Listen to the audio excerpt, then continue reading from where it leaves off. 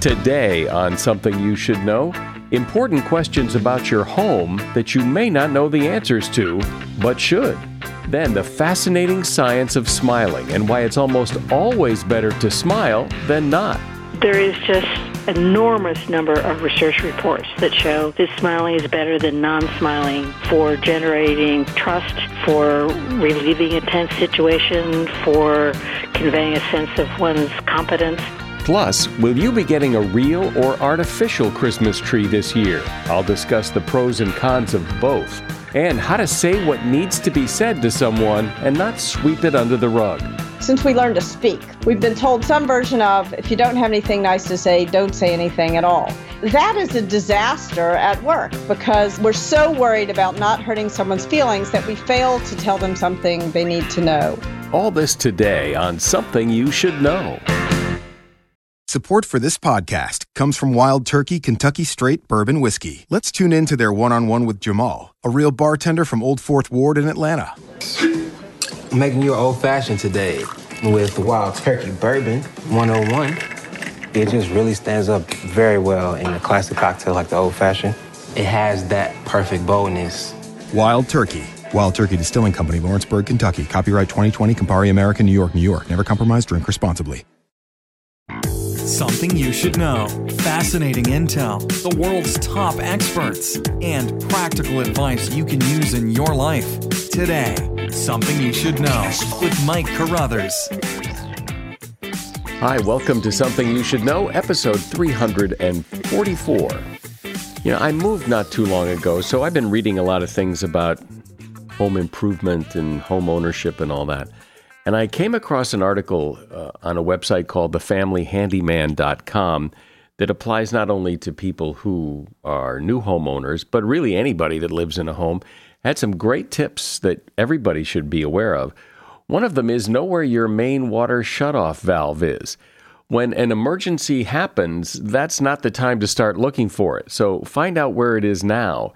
In warm climates, the main water shutoff is typically outside, attached to a wall, and in colder climates, it's usually in the basement. Synthetic soap makes less scum.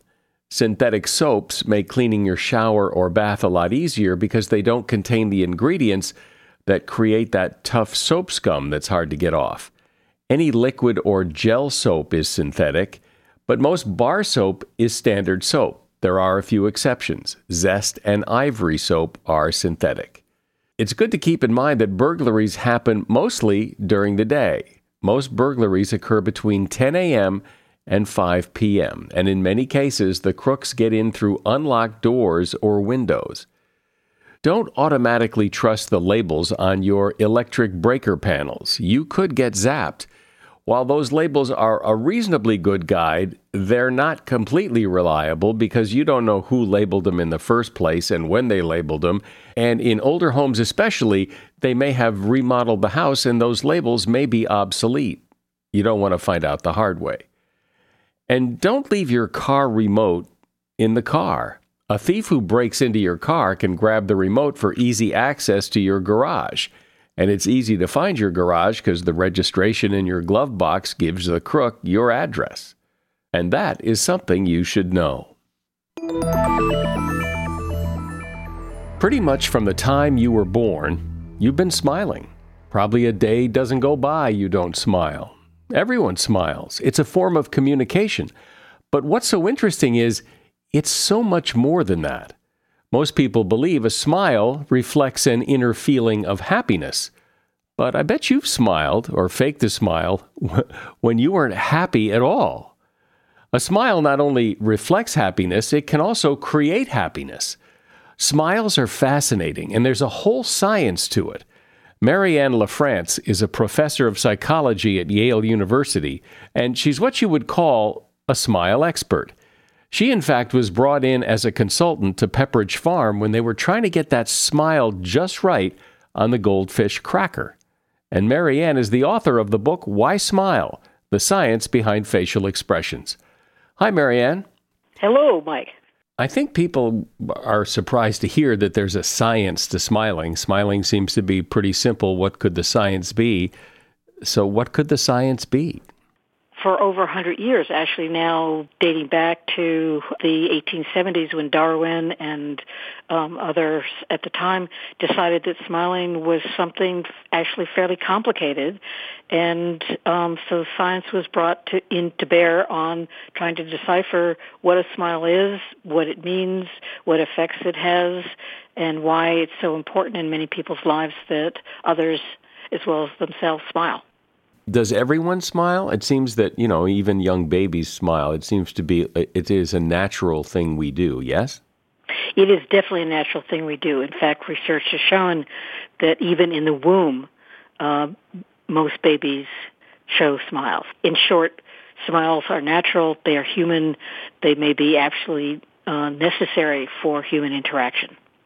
Yeah, are they primarily a means of communication? Is that their purpose, or what is their purpose? The answer is partly in the way you phrased the question, which is there a function or use or purpose in smiling?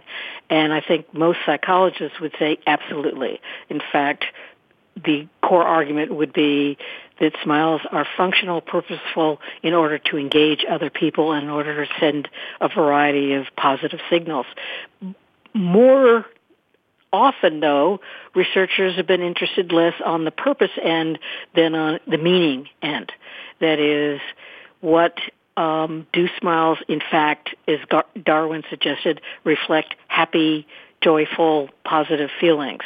So it's less about the effect they have than about what is the nature of them, what are the meanings associated with them.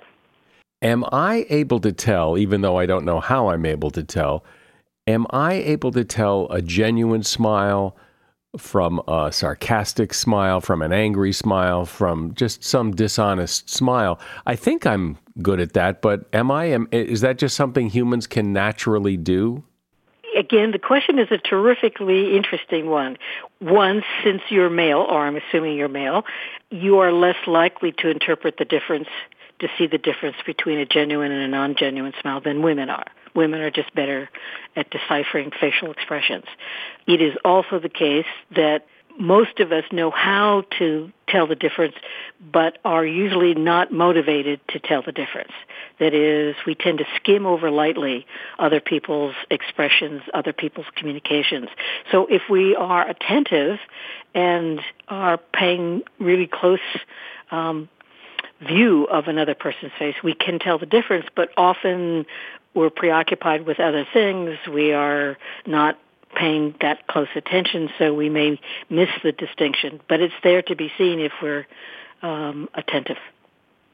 There is a belief, I think, that, and perhaps this is more men than women, that, smiling, you don't want to smile because it shows you're not serious, that's the smiling is being anti-serious, and that if you want to be taken seriously, you don't smile.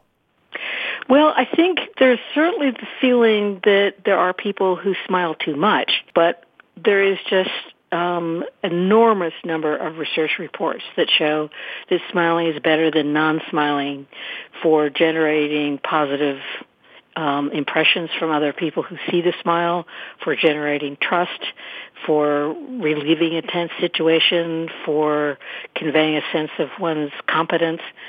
So the default would be better smile in a lot of circumstances than not, but that doesn't necessarily mean that we take all smiles as genuine or legitimate or signs that it is a authentic expression of what people are feeling.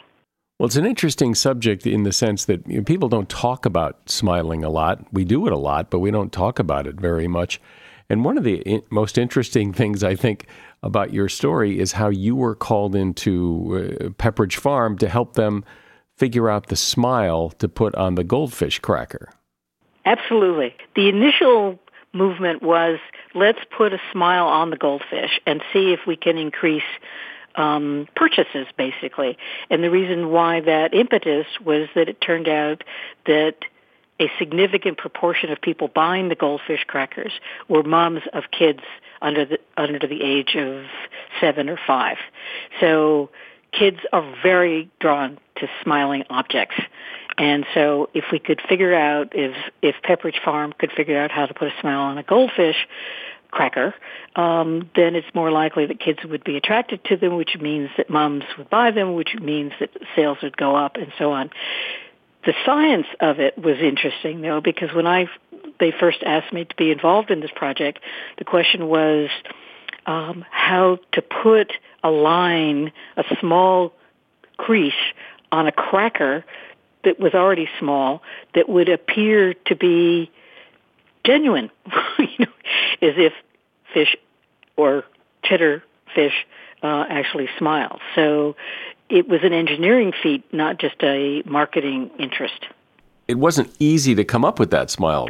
No, because if it was too big, the crackers cracked, broke up. That wasn't a good thing. If it was too small, then it wouldn't have been discerned as a smile. If it was too straight, as opposed to having some curve in it, it might even suggest the opposite of a smiling goldfish. So learning a lot about what real smiles actually look like went into trying to determine how, in terms of the actual production, to produce something that looked right, looked good. One of the reasons, I guess the big reason that people smile is when they're happy. But isn't there also some research that would indicate that if you're not so happy, that smiling will help make you happy? Right. The psychologists call the process a facial feedback. And the core idea there is, it used to be thought that all facial expressions were manifestations, were expressions of what was going inside people. So an angry scowl actually conveyed a feeling of anger. A smile indicated a feeling of feeling positive and good. And the data seems to show, with limits, more of that in a second, that smiling can create good feeling as well as express good feeling. The caveat is that if you're feeling really miserable and really angry and really upset, then putting on a smile is not likely to override the negative feeling entirely. But there are a lot of studies that show that adopting a smile can actually reduce stress, can produce a more sanguine state of mind, can override some negative emotions. But there are limits to how much that can happen. Marianne LaFrance is my guest. She's a professor of psychology at Yale and author of the book Why Smile? The Science Behind Facial Expressions. You know, distracted driving is a serious problem on our roadways, leading to the deaths of thousands of people and injuries in the hundreds of thousands each year. When you take your eyes and your focus off the road, even for a second, it can be deadly. Not just for you, but for other drivers, as well as pedestrians and bicyclists. Sadly, many Americans use their cell phones while driving, whether it's texting, checking emails, scrolling media feeds, or any other form of distraction. Drivers are putting themselves and others around them at great risk. It's important to know that 48 states ban texting and driving. Also, 21 states prohibit all drivers from using cell phones while driving. Distracted drivers are not only putting people at risk, they're also breaking the law. Look, it's dangerous to use your cell phone behind the wheel. That's why law enforcement officers write tickets and enforce hands-free and anti-texting and driving laws. When you're driving, put down your phone, keep your hands on the wheel, your eyes on the road, and your mind on the task of driving. Remember, you drive, you text, you pay. Brought to you by NHTSA. Support for this podcast comes from Pluto TV. Need an escape? Drop into Pluto TV for a world of free TV. Stream hundreds of channels and thousands of movies and shows all for free. Yeah, free. No subscriptions, no fees. Binge on 24/7 channels of Narcos, CSI, Star Trek, and everything from hit movies to the latest news, comedy, live sports, and more. Download the free Pluto TV app for Android, iPhone, Roku, or Fire TV and start watching now. Pluto TV. Drop in. Watch free.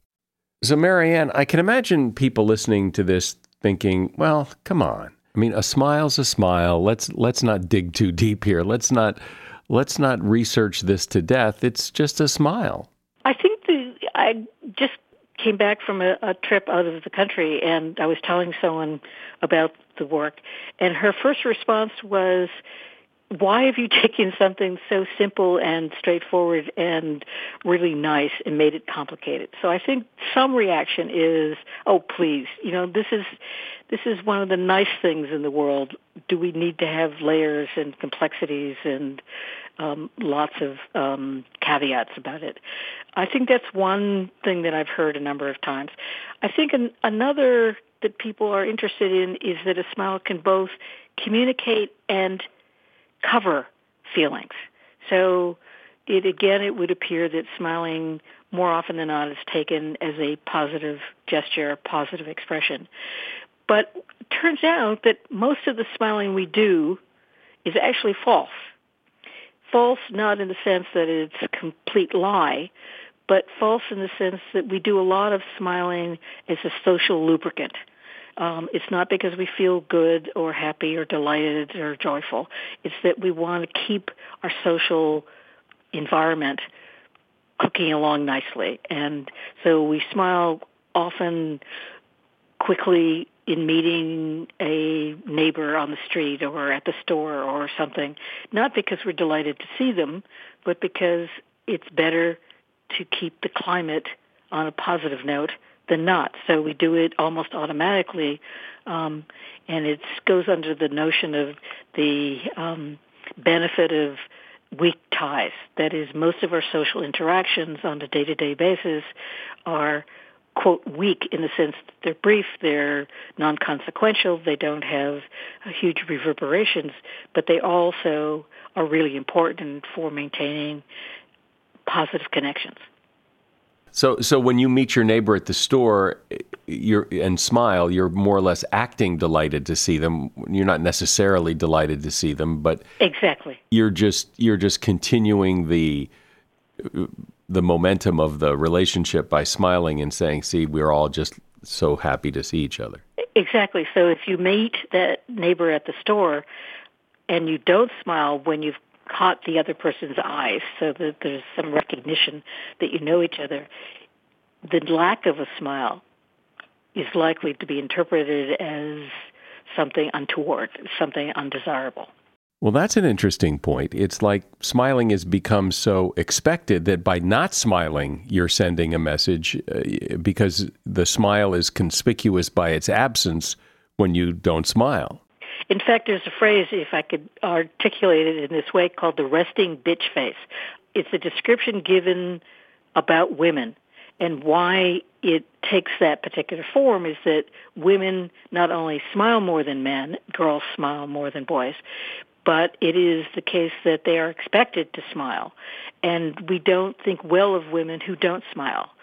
So there is not a woman that I've met who reaches a certain age who hasn't had some man, usually a stranger, say, "Oh, come on, smile. Give me a smile. Show me a smile. I'd like to see your smile."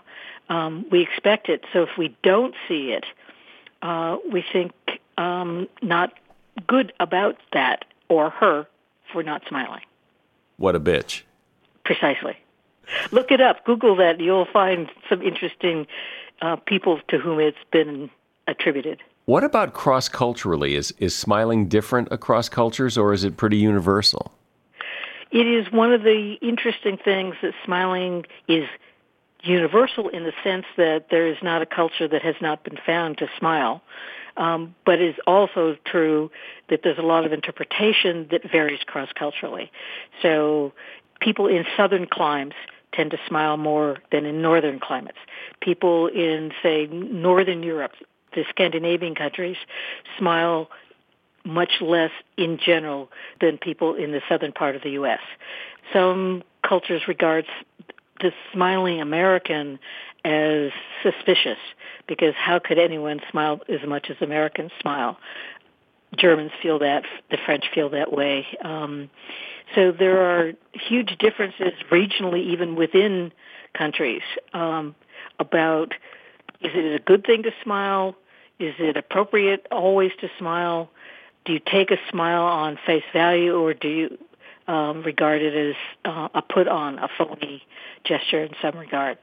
And so interpreting a smile cross-culturally can sometimes get you into some hot water, as it were, because smiling in some places is so rare and is so much associated with heterosexual connections that a woman may inadvertently signal her openness to interaction when she regards her action as simply being friendly, not anything more than that. So often today we're asked to smile. You know, everyone has a camera in their cell phone, and so we're taking a lot of pictures and smile. Everybody smile. Is there a good way to fake a genuine smile, or will it always be a fake smile? Often, good photographers will often create a context that is jokey or, prompt a smile by saying something funny or change the command to smile to look pretty, and people will smile in response to it not being the usual thing that people say. Some people smile naturally, genuinely, that if they know how to look genuine, which sounds like a paradox, and it may, in fact, be a paradox. And other people show too many teeth, show grimacing around the eyes, show clear indications that they're doing it as a prompt, not as something that is felt. But it's interesting, quick aside, the reason why people are told to smile when photographs are being taken is that we often want to remember, by virtue of looking at the photographs after the fact, that the occasion was a positive one. So we want to see a smile because it suggests that anniversary, that birthday, that Thanksgiving was altogether a delight when it might have been anything but. Well, it's interesting because that way, even if it was a lousy event, if you can make the photograph of record show everybody smiling, then we'll all remember this as a happy occasion. Well, this is such a great topic because everyone smiles. We smile a lot, and we don't really talk about it or necessarily understand the science of it. But I think we understand the power of it because anybody who has seen someone smile at them when they really needed one realizes the power of a smile. And anytime you've smiled at someone and you've seen the reaction that that's exactly what they needed, understands the power of a smile. Marianne LaFrance has been my guest. She is a professor of psychology at Yale University, and she's author of the book, Why Smile? The Science Behind Facial Expressions. And there is a link to that book in the show notes for this episode. Thank you, Marianne. You're welcome. Do you own or rent your home? Sure you do. And I bet it can be hard work. You know what's easy? Bundling policies with Geico. Geico makes it easy to bundle your homeowner's or renter's insurance along with your auto policy. It's a good thing, too, because you already have so much to do around your home. Go to geico.com to get a quote and see how much you could save. It's Geico Easy. Visit geico.com today. That's geico.com. Everybody loves game shows. Everybody has a podcast. I've got both. Hi, everybody. I'm Kyle Brandt, and my new show, 10 Questions, is a game show talk show. Athletes, movie stars, everybody will come on, not just to talk, they come on this show to compete. 10 questions that, whether they know it or not, are somehow inspired by a moment in their life or their career. 10 questions. 10 points, so much fun. Head over to Spotify and please follow 10 Questions with Kyle Brandt. In life, and particularly at work, we have a tendency to be less than candid. We don't want to hurt people's feelings. We don't want to say what we really think, so we don't. It seems that niceness is more important than honesty because, well, why rock the boat? On the other end of the scale are people who couldn't care less what other people think and just say whatever they want, regardless of whether it accomplishes anything or hurts someone's feelings. And we call that person a jerk. There is a middle ground, something we're calling radical candor. Kim Scott is the CEO of a firm called Candor Inc., and she is author of the book, Radical Candor. Hi, Kim. Thank you. It's great to be here. So explain what's going on here and explain what radical candor is and why it's so effective. So I think an awful lot of workplaces are frustrating because instead of caring personally and challenging directly, which we all sort of know we should do in human communication, we fail on one dimension or another. So when you care and challenge at the same time, that's radical candor. But sometimes you do challenge someone, you do express disagreement when you see a problem, but you forget to show them that you care. And that's obnoxious aggression. And then very often, unfortunately, when we realize we've been obnoxiously aggressive, rather than moving the right direction on the care personally dimension of radical candor, we go the wrong way on challenge directly. And we say something we don't mean, or we utter a false apology. And we wind up in the worst place of all, manipulative insincerity. And that's where backstabbing behavior, political behavior, all the kinds of behaviors that sort of make work passive aggressive and unpleasant. It's really fun to tell stories about obnoxious aggression and manipulative insincerity.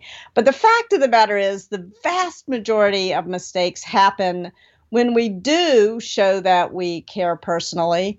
And we're so worried about not hurting someone's feelings that we fail to tell them something they need to know in the long run. And that is what I call ruinous empathy.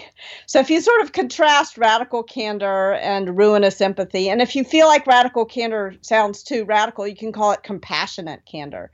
But if you can compare and contrast those two things, you realize that work is a lot more fun when we care about one another and push each other to do better work. Well, it is interesting how we tend to see it as either or. You're either a jerk or you're a pushover. You're either too nice or too nasty, and neither one of those is particularly helpful. In many ways, this is a dichotomy we all have in our minds. I certainly had it for a long time in my career, but I think it's really a false dichotomy. And I became aware of this when I started this company, and I got an article sent to me by a bunch of different people who I worked with. And it was an article about how people would rather work with someone who is sort of a total jerk than with someone who's really nice but totally incompetent. And I thought, surely those are not our two choices. There's a lot of room, not just in the middle, but to go way up on care personally and way over on challenge directly, so that you are radically candid. So you're in the best of both worlds. Well, there is a school of thought that work is work and that we don't need to concern ourselves with everybody's feelings. We need to get the work done. Sure. So I think one of the things that we often fail to remember at work is that part of our job is to remember that we're working with human beings, to care about the people who we work with, not just as colleagues, but as real people who we enjoy and who we care about. You don't have to like them. I'm not talking about friendship necessarily. I'm talking about sort of common human decency. And when you're really lucky, actually, you do love your colleagues. You do love the people who you work with, not in the HR disaster, marriage destroying sense of the word that we read so much about today, but in the real fundamental collegiality sense of the word. And this is, for a lot of people, what gives work meaning, actually, are the relationships that we form at work. And in fact, there's a lot of research that shows that people are happiest at work and do the best at work when they have some relationships that really matter to them at work. So that's sort of the care personally dimension. And I'm not talking about getting creepily personal or being unprofessional, but I think sort of one of the things that moves a lot of us down on the care personally dimension of radical candor is when we sort of get our first job. Let's say you're 18, 19, 20 years old. You're right at that moment in your life when your ego is maximally fragile and somebody comes along to you, your persona is beginning to solidify to protect your fragile ego, and someone comes along and says, be professional. And for an awful lot of people, that gets translated to mean leave your emotions, leave your real identity, leave your humanity, leave everything that's best about you at home, and show up at work like some kind of robot. And you can't possibly care personally about others if you're showing up at work like some kind of robot. At the same time, so what I'm talking about by caring personally is often just seeing a person in the moment, seeing what they're experiencing in that moment and responding to it. Often I tell a story about a man on the street who said to me when my dog was out of control, "I can see you really love that dog." That was all he had to do to move up on the care personally dimension. And then he proceeded to challenge me directly. So let's move on to the challenge directly dimension. So challenge directly, I think many of us have been told since we learn to speak. The real problem here starts not when we're 18 years old, but when we're 18 months old.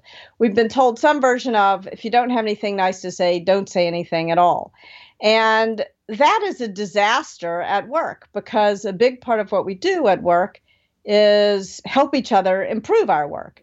And so in the case of the man on the street who said, "I can see you really love that dog," the next thing he said to me is, "But you're going to kill that dog if you don't teach her to sit." And then he pointed at the ground and he said, "Sit." That was his direct challenge. And the dog sat. I had no idea the dog even knew what that meant. And as a result, I was able to sort of understand how to take better care of my dog. And I kind of looked at this guy in amazement. How did he get the dog to sit? And he sort of laughed and he said, "It's not mean, it's clear." And then the light changed and he walked off, leaving me with words to live by. And you can see how that translates to things that happen at work. I can see that you really care about this project and I want to help you succeed, but there's a bunch of typos in your presentation. So is it a tactic? Is it here's something nice, now let me tell you the truth. I can see you like this, but here's what you did wrong. No, because if you think about caring personally as something that you have to do to earn the right to challenge directly, you're not really caring personally, and it's not going to come off as very specific and very sincere.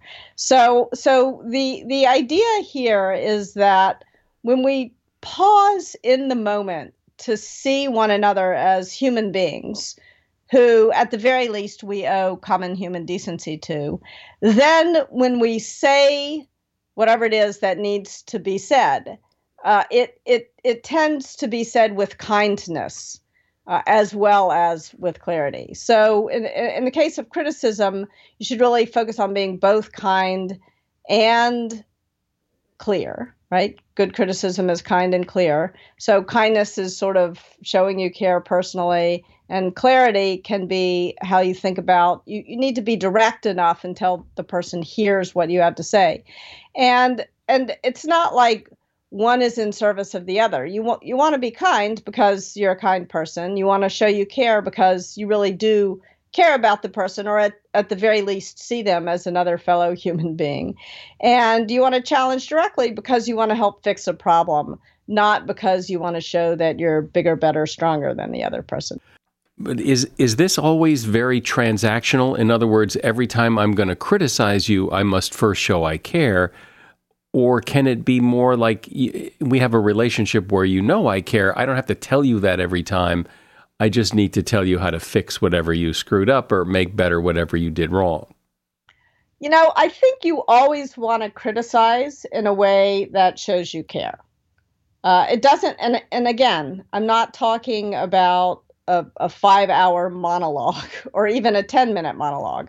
Often you can do that in 2 seconds. I can see you really love that dog. I can see you really care about this project. You want to keep that caring front of mind. Caring is not something you do yesterday, but not today. Caring is not something you do when you've gotten enough sleep and had a good breakfast, but not, you need to constantly keep that top of mind. But it doesn't, again, it's more of an emotional discipline thing than it is a tons and tons of time thing. What I think people often have trouble with, though, is how do you word the criticism? You don't want to come off as too harsh. You don't want to, you don't want people to get angry with you, but you also want to be clear. You can't say, well, this really sucks. I mean, clearly you didn't do a very good job here. This is subpar work. Well, that's going to get you off on the wrong foot. I think that's where the fourth step in the order of operations comes in, gauging what the other person says. Because radical candor, there aren't any magic words. If I could just tell you how to say things in a way that would never cause offense, believe me, I would give you those words. But there aren't any such words in any language. The key thing about communication is that it's a give and a take. And the key thing for radical candor is that you've got to make sure that you're paying attention to how the other person is responding and adjust accordingly. So for example, you definitely don't want the other person to start to cry or to yell at you. You don't want these kinds of extreme negative responses. But sometimes you will get them. Sometimes you're going to get those extreme emotional responses. And you have to be prepared to deal with it when it happens. And I think one of the things that for me has been the most helpful, I often coach people and they're sort of preparing for a conversation that they know is going to be difficult. And then they'll call me up afterwards and they'll say, oh, I failed. The person got upset. And the fact that the other person got upset is not necessarily your failure. And in fact, if you believe you can control someone else's emotional response, you're kidding yourself. You can't. The fact that the other person got upset may be a reflection of the fact that you said it badly or you said it too harshly, but it also just may be a reflection of the fact that now they realize they've screwed up, and we spend more time at work than in any other part of our lives. And of course that feels like a gut punch when we realize that we've screwed up. So I think the key thing is not to try to avoid other people's emotions, but try to have a compassionate response to other people's emotions. So, but I would imagine, too, it makes a difference who you're talking to. I mean, I know people that I can deal with. I can be very blunt and be very, I don't have to beat around the bush. And other people need, a little more loving touch before you deliver the blow. Yes, absolutely. That's such an important point. Radical candor gets measured not at your mouth, but at the other person's ear. And that's why gauging the response is so important, and that's why I can't give you a script for radical candor, because what would be radically candid for one person is crushing for another and not clear enough for yet another person. So you need to make sure that you're able to gauge that response, to remember that radical candor doesn't get measured at your mouth, that there's no objective measure for what is the radically candid way to say something, but you need to adjust it. So for example, I had a boss, when I worked at Google, I worked for Sheryl Sandberg, and she once told me after a big presentation that she said, you said a lot in there. Were you aware of it? You said Oh, in your presentation, you said And I sort of made this brush off gesture with my hand because I figured if that was all I had done wrong in this big presentation, who really cared? And I sort of said something like, yeah, I know, it's a verbal tic. It's no big deal, really. And then she said, I know this great speech coach, and I'm sure Google would pay for it. Would you like an introduction? And once again, I made this brush off gesture with my hand, and I said, no, I'm busy. Didn't you hear about this business? It's growing so fast. I don't have time for a speech coach. And so here she is. She's giving me these not so subtle hints. I'm not taking the hints. So I am not hearing her. So she started in a neutral place. You said a lot in there. Were you aware of it? And then when I sort of brushed that off, she went a little further out on Challenge Directly. I know a great speech coach, hint, hint. Google would pay for it, hint, hint. Once again, I didn't take the hint. So now she has to go even further out on the Challenge Directly dimension than she was comfortable going. And she said to me, I can see when you make that gesture with your hand that I'm going to have to be a lot more direct with you. When you say every third word, it makes you sound stupid. Now, of course, if she had started there, that could have been crushing. And she wouldn't have started there because most people wouldn't have needed to hear that. But she could tell from my response, I was brushing her feedback off, that she needed to go further out on the Challenge Directly dimension. And so that's what I mean by gauging your response. Sometimes the person will get emotional and they'll either get angry or they'll get sad. And that's what we fear. But the more common case is that you'll say something and you'll say it so gently that the other person hasn't heard you at all. and this was such a revelation for me as I was leading, when I worked at Google, a 700-person team. And very often someone who worked for me would be having a problem with one of their colleagues. And I would say, well, did you talk to the colleague directly? And they would say, oh, yeah, I told them. I was so clear about it. And then I would bump into the colleague and I would ask about their issue, the issue at hand. And they would have no idea what I was talking about. And it wasn't that the other person hadn't told their colleague about the issue. They had, but the colleague just hadn't heard them. And so they had to be more clear. They had to challenge even more directly. And this is really hard, especially when we're focused on not hurting someone's feelings. Sometimes, in order to be clear, you have to say something in a way that feels uncomfortable. And yet, I guess you have to be okay with it. There is this tendency, I think, a lot of people have where they don't want to feel that and they don't want to make the other person feel that. And so what gets lost and what loses in that whole transaction is that the message never gets there. That happens far more often than someone acting like a jerk intentionally. I mean, it does certainly, we've all experienced jerks at work, people who are obnoxious and intentionally obnoxious. But that's actually less common than someone failing to communicate in the name of being, quote unquote, nice. And this happened to me. This came so clear to me pretty early in my career, where I was working with this guy who I really, really liked. And because I liked him so much, I was not clear with him about the mistakes he was making. And he eventually got fired because he was making those mistakes. Not so nice after all, right? And so I think one of the things that is, I struggle with radical candor myself. That's why I wrote the book. It's such a fundamental part of who I want to be as a human being, to be kind. And one of the things that really helped me was seeing that radical candor is kind. It's not actually so nice in the long run not to tell someone about something that's going to hurt them in their career. That's not being a great colleague at work.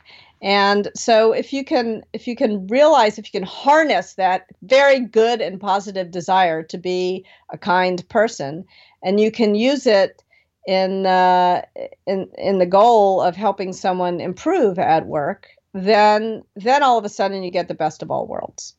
Well, this is great, because there isn't anyone listening who hasn't been in the situation of wanting to say something to someone that was somewhat critical and just said, well, I don't want to rock the boat. I don't want to cause trouble. I don't want to hurt their feelings. So it just gets swept under the rug. And now here's a blueprint on how to go ahead and say it without sweeping it under the rug and not being a jerk, but saying what needs to be said.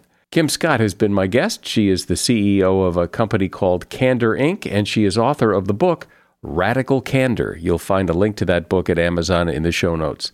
Thanks for being here, Kim. All right. Thank you so much. Really enjoyed the conversation. We're getting closer to the day where you have to decide about a Christmas tree. And our family, for the first time, is considering an artificial tree. We've never had one before, but like many people, we're considering it because the cost of live trees is so high, and artificial trees look pretty realistic. It may surprise you to know that about 2/3 of people who put up a tree put up an artificial tree. And the reason most often given is that it's better for the environment. But that's not necessarily true. Real trees you'd put in your home are grown specifically to be Christmas decorations. They aren't really contributing to deforestation like you might think. Christmas tree farms usually grow 1 to 3 new trees to replace each one they cut down, keeping the number of trees balanced and generating more oxygen. There are other considerations, like the mess of pine needles, the constant need to water a live tree, and the fire danger of a real tree. Plastic trees can also burn, but they're usually sprayed with a fire retardant. Real trees can be recycled, whereas fake trees are made from plastic that won't be accepted by a lot of recycling centers, so the tree ends up in a landfill when it does come time to toss it out. So there are arguments for both sides, and that is something you should know. If you enjoy this podcast and would like to support us, well, that's easy. Just share it with a friend and help us grow our audience. I'm Mike Carruthers. Thanks for listening today to Something You Should Know.